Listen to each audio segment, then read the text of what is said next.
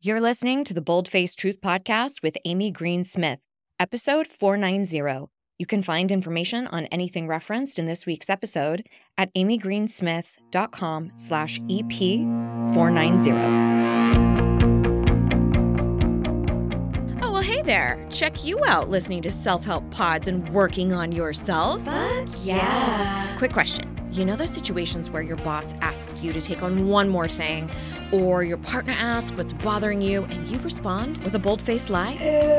Oops. What would shift for you if you actually started telling the bold-faced truth? Everything. Listen, if you struggle with people-pleasing, perfectionism, and you could use some help with boundaries or speaking up, you are in the right place. Thank God. I am Amy Green Smith. I'm a certified and credentialed life coach, hypnotherapist, and keynote speaker. Fancy. And I've been working in the personal development space since the mid-2000s. Vintage. Sometimes I'll be solo, other times you'll hear from smart folks offering you easy-to-implement tools to help you tell the bold-faced truth. Yes. Hey, Podience, Amy here, and we are going to be talking about perfectionism today. I think this is by far one of the most pervasive behavioral tactics that we employ, largely due to a deep-seated belief that we need to prove ourselves in some way, or that we're not valuable unless we're perfect. So we're going to dig into that today. And if you did not know, this is a part of a fairly decent-sized series all around worthiness and how it applies to other various topics in our life. So the last 3 episodes I've done have been around how worthiness applies to boundaries and speaking up. I did another episode around how it feels when we don't think we are enough versus actually believing that you are not enough. And that one really talks a lot about emotional intelligence and understanding what's happening when we feel a specific way. And then last week, if you did not catch it, we talked about enoughness or worthiness and how it relates to the subconscious mind. I really suggest that you listen to last week's episode in particular because it shines a light on the science behind why you might not feel good enough. And it's very, very similar to having a deep-seated belief that you must be perfect in order to have worth or in order to have value. So if you ever find yourself going, why did I choose this protection mechanism of trying to always be flawless? It's largely because of beliefs that were embedded into our subconscious mind without our consent, I might add. But oftentimes we do that in our childhood in order to stay safe in some way. For example, if you grew up in a really volatile household, or let's say you had caregivers who maybe were fantastic, but were really ill most of the time, you may have learned that your needs don't matter as much as someone else. Or maybe you had a sibling who needed far more attention due to medical issues or mental health situations.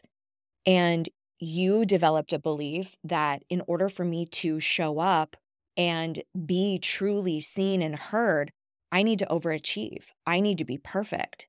I need to be valedictorian. I need to get into the best schools. So what I'm trying to underline here is a lot of the stuff that's developed in that subconscious mind manifests behaviorally later on in our lives.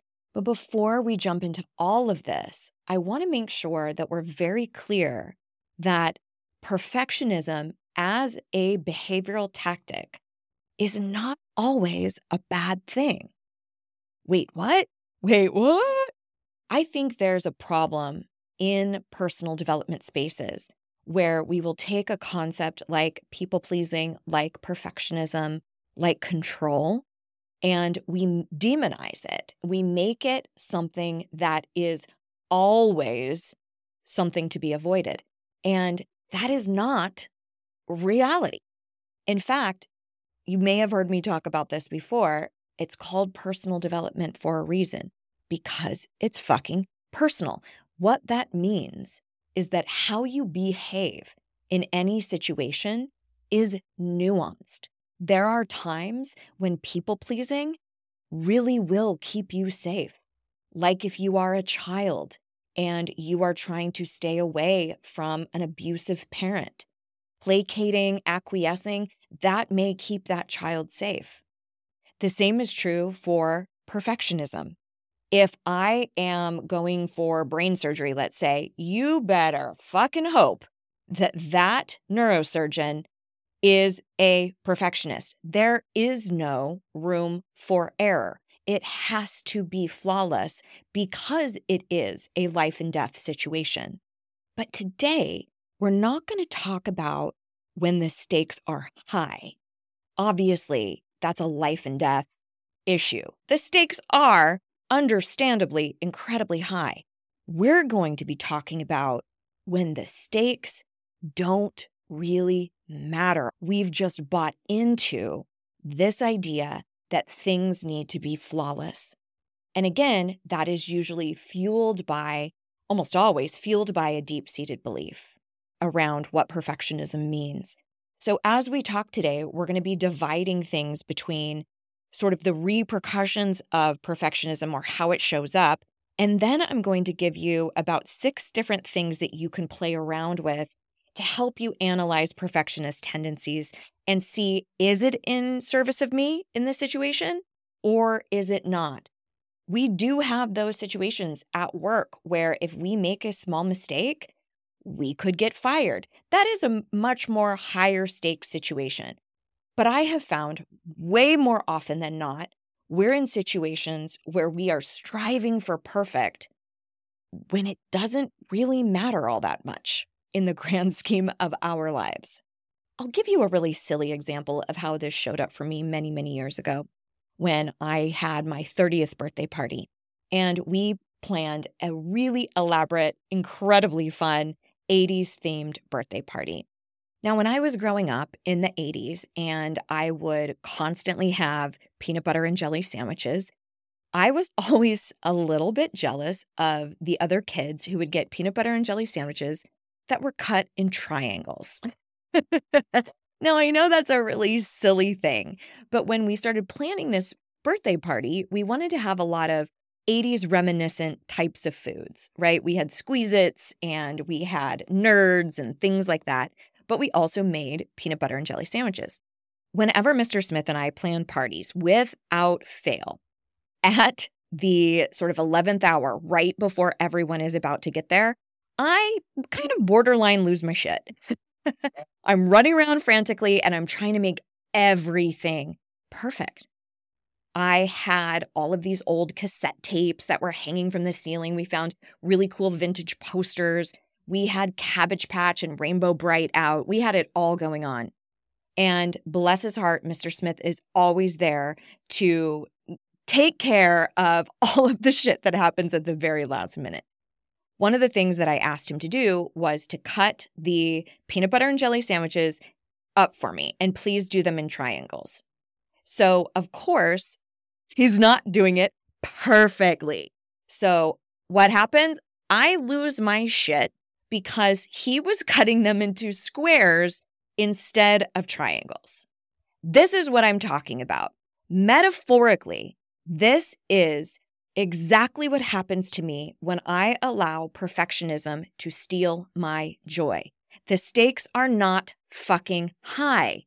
They are me holding on with a death grip to control something that just doesn't matter. And I see it oftentimes in my own work, specifically around graphics or anything related to design. I can spend forever making sure it's the exact color code or that there's a specific amount of space perfectly between each paragraph on a page on my site.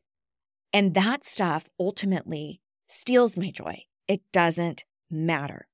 I wanted to make sure that I underlined that because we need to recognize that sometimes the stakes are unbelievably high, but a majority of time they are not. And we are layering on behavior that makes us feel like we can control a situation. And what we really need to do is step back and examine, is this really the healthiest, the most empowering way for me to engage with this scenario? Is this my fastest avenue to peace? So let's talk about how perfectionism shows up for us and some of the ways that it stifles our happiness.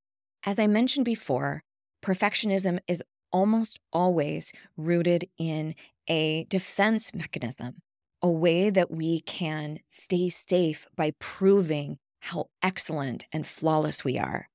And oftentimes, when we get to our 20s, 30s, 40s, 50s, 60s, depends on when sort of the lightning rod hits you, you realize that some of those behaviors that maybe used to keep you safe are now infringing on your ability to have the things you want in your life.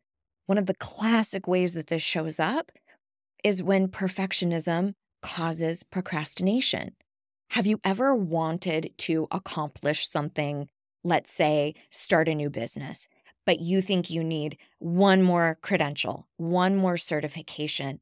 I just need one more finesse to my website, or I should probably think about starting a podcast, or all of these things before we actually get into action. Or maybe you would like to start dating again, perhaps after a pretty lengthy hiatus, but you think you need to look a specific way. You're not perfect enough. We have to lose weight or have our hair a specific way or get lash extensions or all these other bullshit narratives that we buy into about how we need to be perfect in order to take action. And in both of these situations, what we're seeing is stagnation, and we're also seeing a delay of fulfillment. If what we're really wanting is to find that partner, we're pushing that further and further into our future through our attachment to perfectionism. If we want that career or we want that business, and we keep saying, no, I need one more certification, I need one more fill in the blank, we're perpetually putting that dream farther and farther in the future. That is why we have to understand that perfectionism sometimes is very clearly stealing our joy. And that's a little bit of a mindfuck, because we start off thinking, this is the way. This is how I'm going to be excellent. This is how I'm going to achieve. This is how I'm going to stand out. And ultimately, this is how I'm going to prove my worth. So it feels antithetical to let go of something that has been in service of us for so long. Another major belief that we buy into around perfectionism is, hey, this behavioral tactic has gotten me where I am. This has gotten me so much success in my career. This has gotten me degree after degree or promotion after promotion. So if I let go of this tactic, who will I be? What is my identity outside of performing and accomplishing and achieving and doing it all flawlessly? And that's a lot to reckon with. So why would we want to let go of something that has helped us succeed or seemingly has helped us to succeed? Because my guess is we could pinpoint your happiness by looking at how you emotionally feel a majority of the time. Most of the time, people who are extreme overachievers, perfectionists, don't feel happy. They are exhausted. They are overwhelmed. They are stressed. Maybe this is you. And I think that is also why, one of the components why, I think there are multiple reasons, but one of the major reasons why autoimmune stuff is on the rise, burnout is on the rise, hustle culture is amplified. We worship busyness and productivity in our culture. But all of those things are very seldomly leading to what we really want, which is a feeling of freedom and joy and enoughness. So if your perfectionist tactics have gotten you this level of success, but not gotten you what you want to feel, then my friend, it is a detriment. It is taking away from your happiness. And here is the major clincher why. And this is also the direct tie into worthiness or into your sense of enoughness. If you have a belief that things must be perfect, first of all, perfect doesn't exist. No matter what you do, there is always something that could be better. Damn near always. You could always have finessed that report a little bit more. You could have used a few less crutch words in that speech that you gave at work. You could have lost a few more pounds or made sure your hair was coiffed just a little more. There's always a way that the bar keeps getting higher and higher and higher. So the implication there is that you essentially can never be good enough. You are saying my worthiness, my enoughness, and therefore my happiness and fulfillment is unattainable. It is so far in the future that I don't get to have it. So no wonder if that bar is set so goddamn high, you always feel like shit. You always feel overwhelmed because you're trying to add more and more things onto your plate. You're feeling that things need to be finessed and perfected all the time, creating so much tumult in your life. So if you do not examine and reconcile your relationship with perfectionism and figure out when it serves you and when it does not, it will set you up for eternal not enoughness. Because no matter what you do, no matter how hard you strive, it will never be perfect. You will always fall short. And then the subsequent feelings are, I will never be enough. And then it becomes cyclical. Then we hustle even harder. We get through burnout even faster. We develop physical, mental, emotional issues because we keep pushing, because this is the only option that we've ever really known. I want to also push back on the idea that your attachment to perfectionism has gotten you so far that there's no way that you would actually be motivated to accomplish anything else in the future if you didn't put the pressure of perfectionism on yourself. And that is an outright lie. I'll tell you what changes. Instead of going after certain things or goals or achievements that you would like and being motivated from a place of, I have to be perfect, or maybe if I do this, then I will finally be happy. Instead of being motivated from that place, you're motivated from fulfillment. You go, I'm going to write this book or get this degree or start this business because I deserve it, because I am worthy of spreading my message or sharing my intellect. So now you get to strive for those things from a place of worthiness. And that, my friend, carries way more positive emotions than if you said, I have to accomplish this thing, or I'm not worthy, or I'm not perfect. A couple of other ways that perfectionism can show up. And again, I'm just talking about some of this stuff through the framework of awareness. And then what we're going to talk about is what we can actually do about it. But awareness is the win. If we don't know how perfectionism is showing up for us or stealing our joy, we can't really do a goddamn thing about it.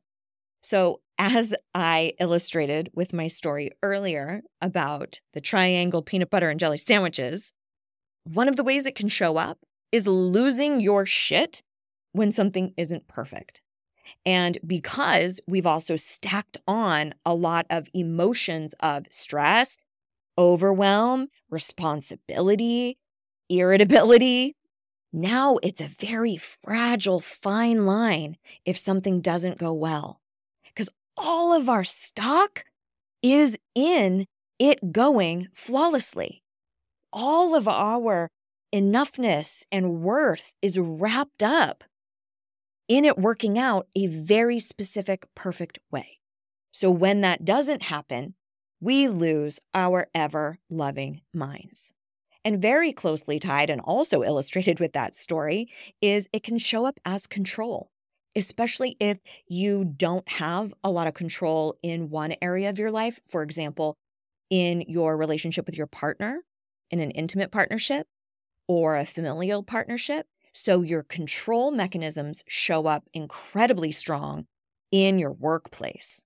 And as we talk about all of these things and move into what we can actually do about it, I want you to start pinpointing of these things that we've discussed, how does it apply to you? Where does it show up the most for you?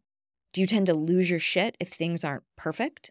Do you feel like if you lower your standards, you're never going to have any motivation ever again? Do you know very clearly it's tied to your sense of self-worth? Are you noticing ways that it is tied to procrastination, where you're not moving toward something that you really want because it just isn't quite perfect? So examine that. And I want you to be really clear. Where does that show up for you? With whom does it show up for you? And possibly in what categories? Sometimes perfectionism will be around parenting, but not necessarily around your appearance. So notice the categories for yourself where perfectionism really, really holds you back. I'm not talking about if you happen to be a neurosurgeon. I'm talking about when the stakes are genuinely not that high. So let's talk about 6 different things that you can do to start examining and possibly redesigning your relationship with perfectionism. And again, because this is the topic, you do not need to do all 6. Yes, even you, my friend. I want to challenge you as your first anti-perfectionism assignment to not choose all of them. In fact, I want to challenge you to only choose 3. We're going to start with half. Now, if perfectionism is not really an issue for you, first of all, why are you listening? But second of all, this doesn't apply to you, okay?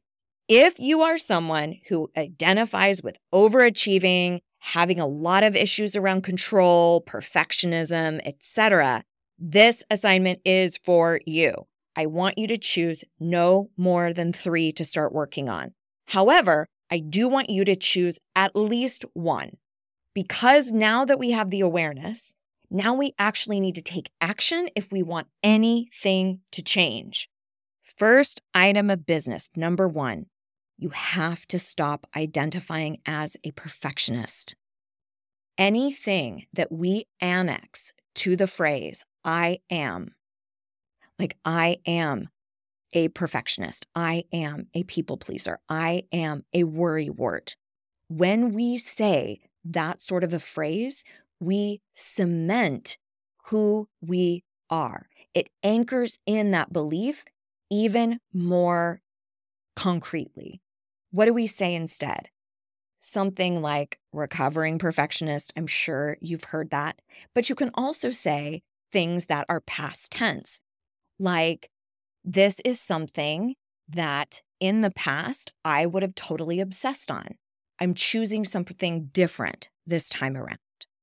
Or saying something that's using progressive language. I'm sure you've heard about this tool of mine in the past, but it's basically taking phrasing that's saying I'm working on or I'm on my way to. It might sound something like I'm reevaluating my relationship with perfectionism. I'm exploring why I have felt the need to be perfect. We're essentially saying, hey, I'm in a discovery period. We could say even that, something like, I'm in a discovery period, or I'm in a holding pattern with my perfectionism. But what we do not want to do is to continue to claim things that we don't want to be. I'm shifting my relationship with perfectionism. And what all of those phrases, progressive language phrases, have in common is that they are actionable. They are not just a stamp on your identity, like I am a perfectionist. We're talking about you being in action around this issue that is no longer serving you. Number 2, and this is probably the biggest one, you have to tackle your deep-seated beliefs. We talked a little bit about that last week, but this is really sort of the nucleus of the work that I do in this world with my clients and my students, is truly around changing our beliefs. Most of the time, we can point to all of our external behavior and find a deep-seated belief around why we chose that behavior. For example, if you find yourself not being able to have anyone come over to your home unless it is spotless and flawless and looking like it's right out of Better Homes and Gardens, that might be something for you to explore. That's a behavior. That's something that you have as sort of a rule, which we're going to talk about in a minute. But what's happening there? What do you have to believe in the deepest part of your subconscious in order to fuel that behavior? Like we were talking about earlier, let's say you want to get into the dating scene, but you are concerned about how perfect you look. So you have to ask yourself, for me to stop myself from going on a date or joining an online dating site, what would I have to believe about myself? Because our behavior will shine a light on our beliefs every time. So here's a small little step that you can take. First, I want you to identify an area where you feel like perfectionism is really stealing your joy. And by the way, one of the ways that it does that is having massive shit talking in your mind. Your inner critic is going batshit all the time on shoulds and have tos and you must and what ifs. And so part of the way that perfectionism causes suffering is just through incessant mind chatter. So you identify that area where it's holding you back. And I want you to ask yourself this question, and I would suggest journaling around it. What do you make it mean if you are not perfect? So jot that down at the top of your journal. What do I make it mean if I am not perfect? And you can also drill down on this by asking the question after every answer you come up with, asking, and why does that matter?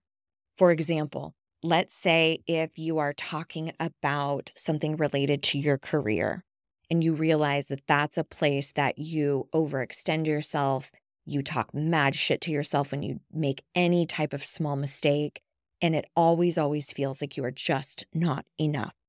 And let's say you are going for a promotion that you have been groomed for and succession planned for, and you have a lot of your identity attached to achieving this promotion.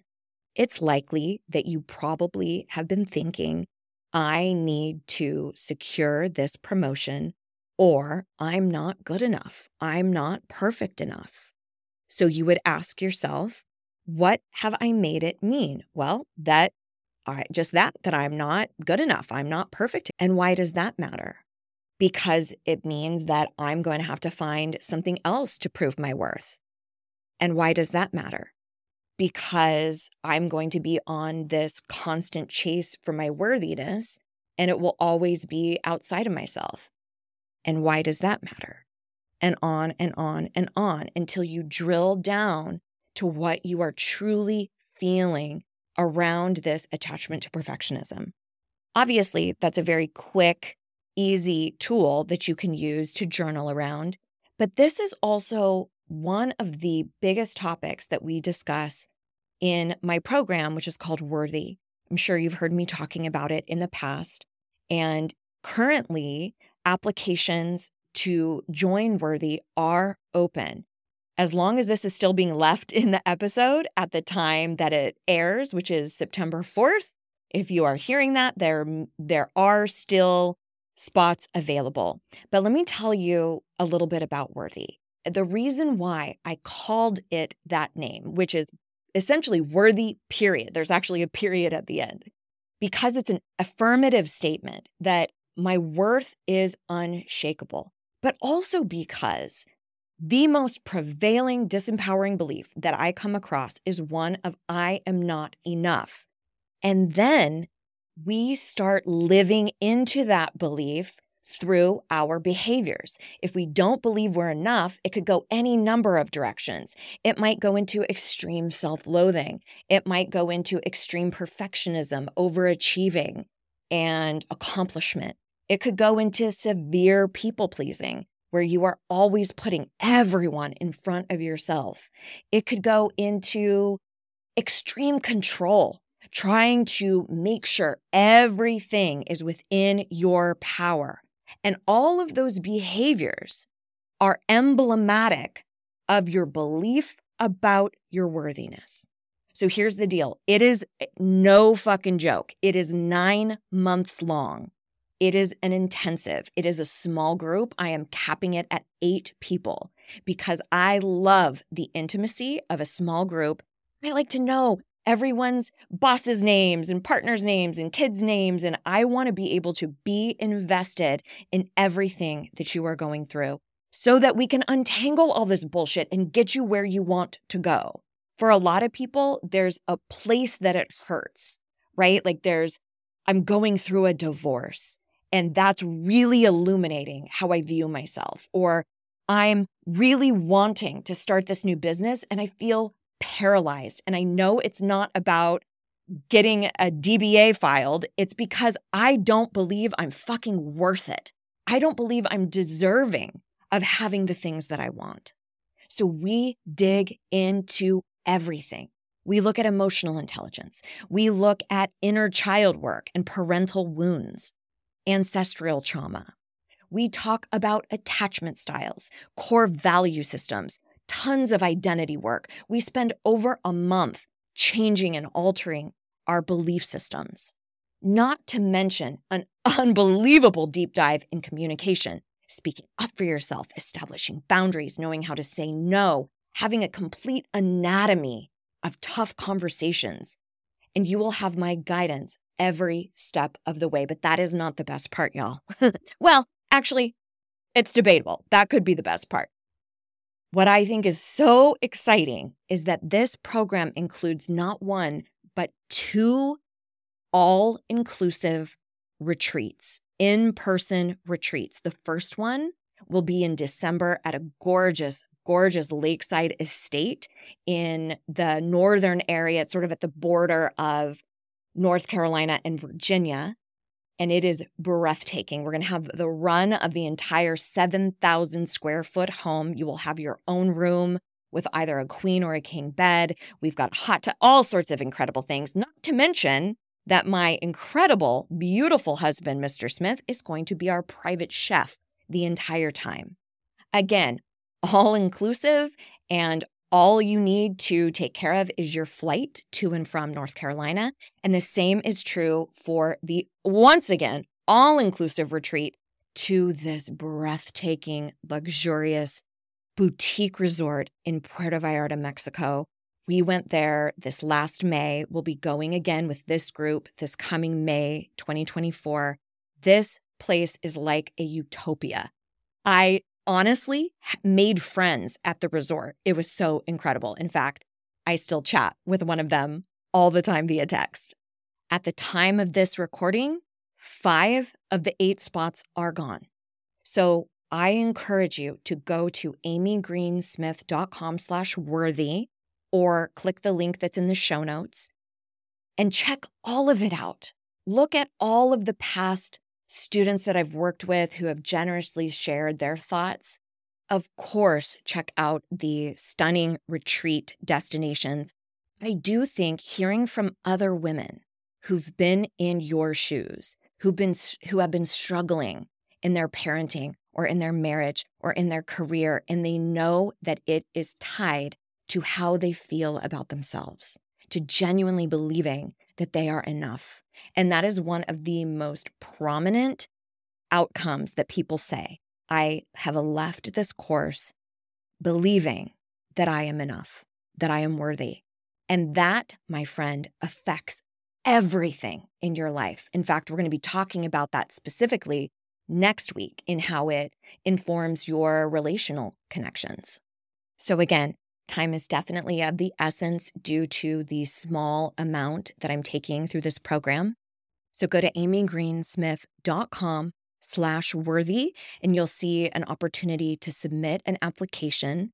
That is your first item of business. Fill out that application, and then we will jump on a call and make sure that it is exactly what you need, because I want to make sure that I'm the right practitioner for you and that the things you want to accomplish and alter are things that we can absolutely do in Worthy.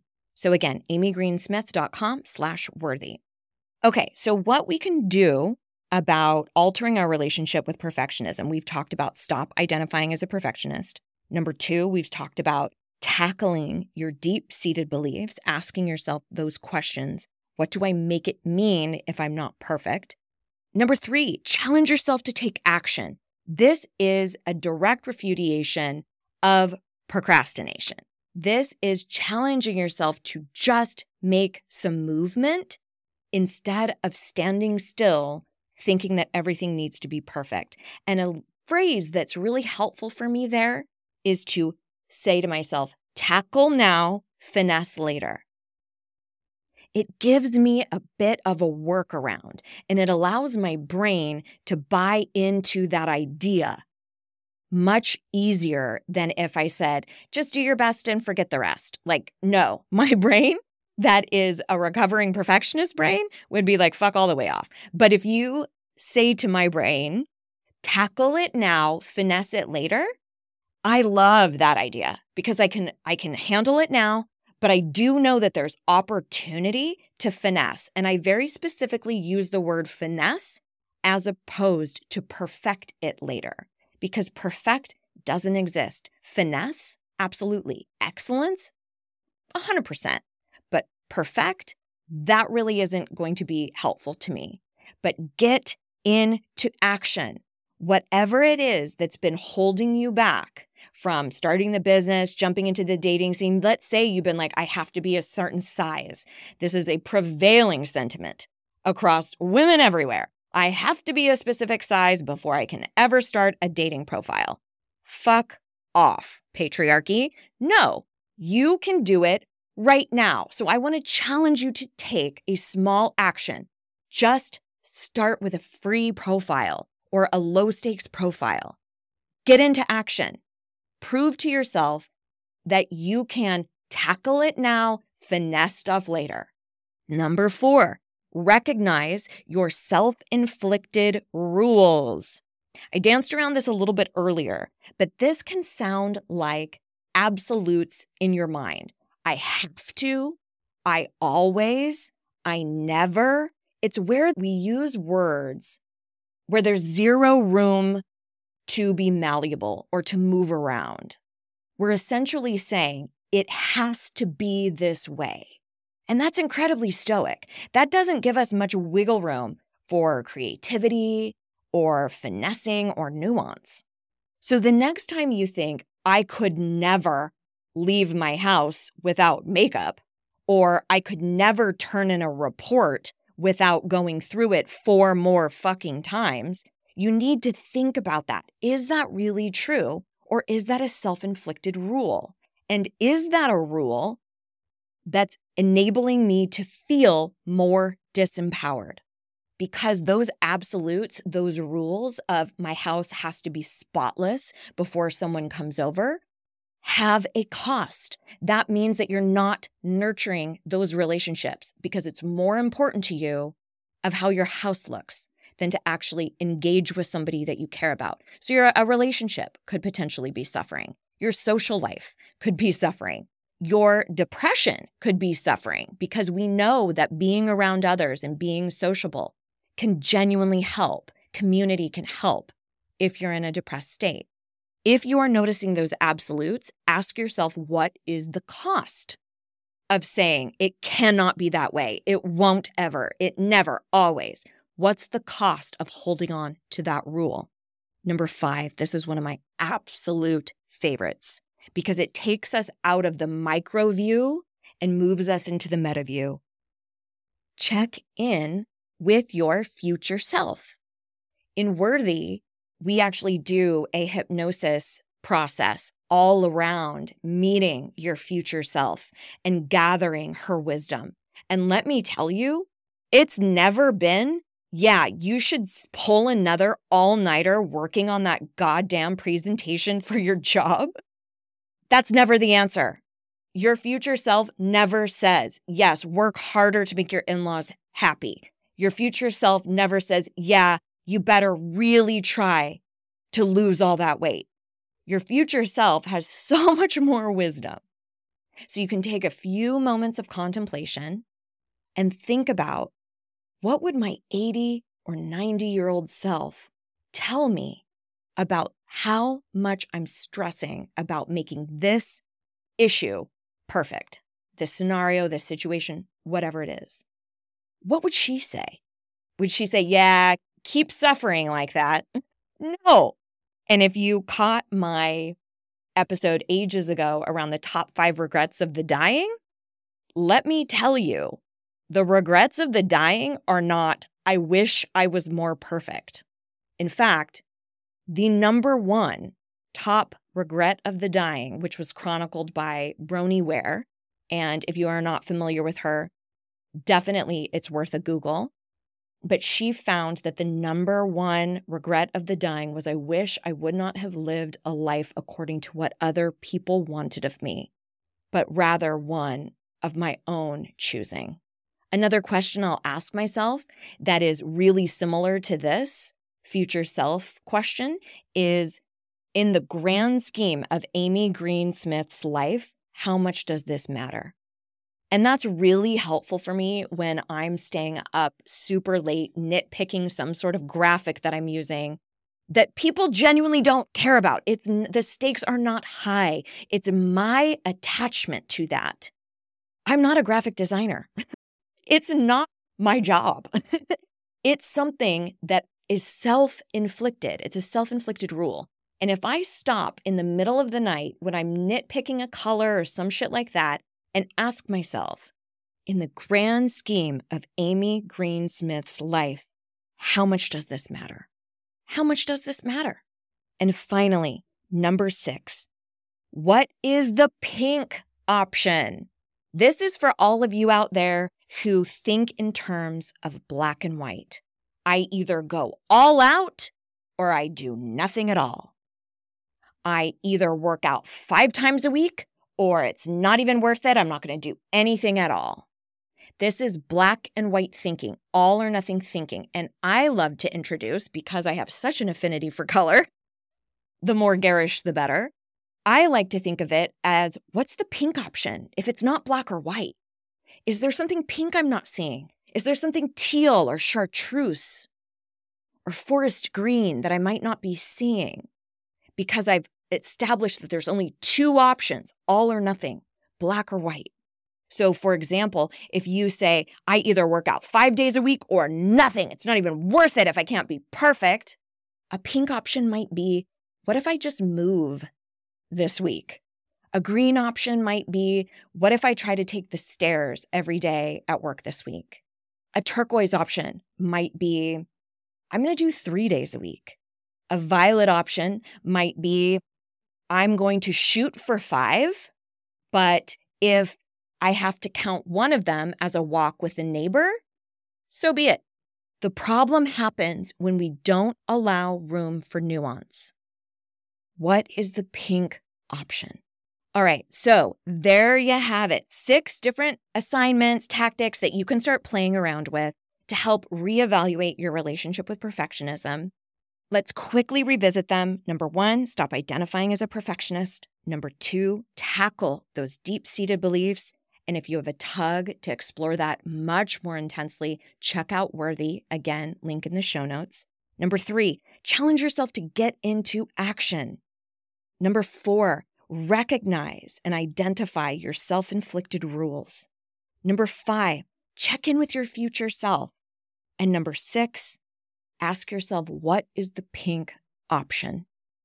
I'm truly hoping that this has been helpful. I can't wait to be back in your ear holes. Why do I keep saying that? I said that before and I was like, why do I keep saying that? That's a kind of sounds fucking gross.